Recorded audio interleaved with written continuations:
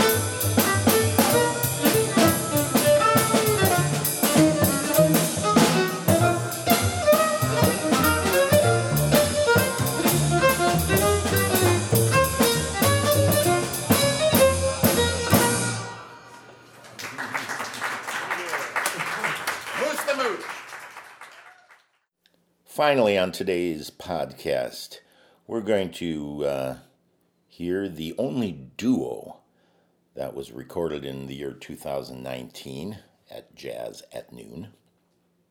And this is Scott Wenzel on a set of percussion and myself on guitar. And we're performing Sonny Rollins' tune, Duke of Iron, recorded January 16th, 2019. Listen to Scott Wenzel.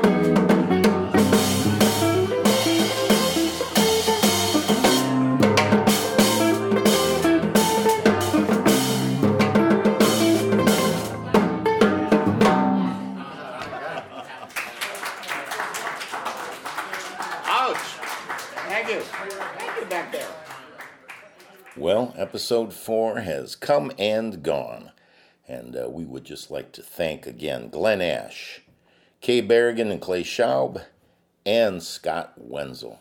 Thank you very much, guys. And thank Black Box Fund for their continued support of Jazz at Noon. This is Don Linke. Until we meet again.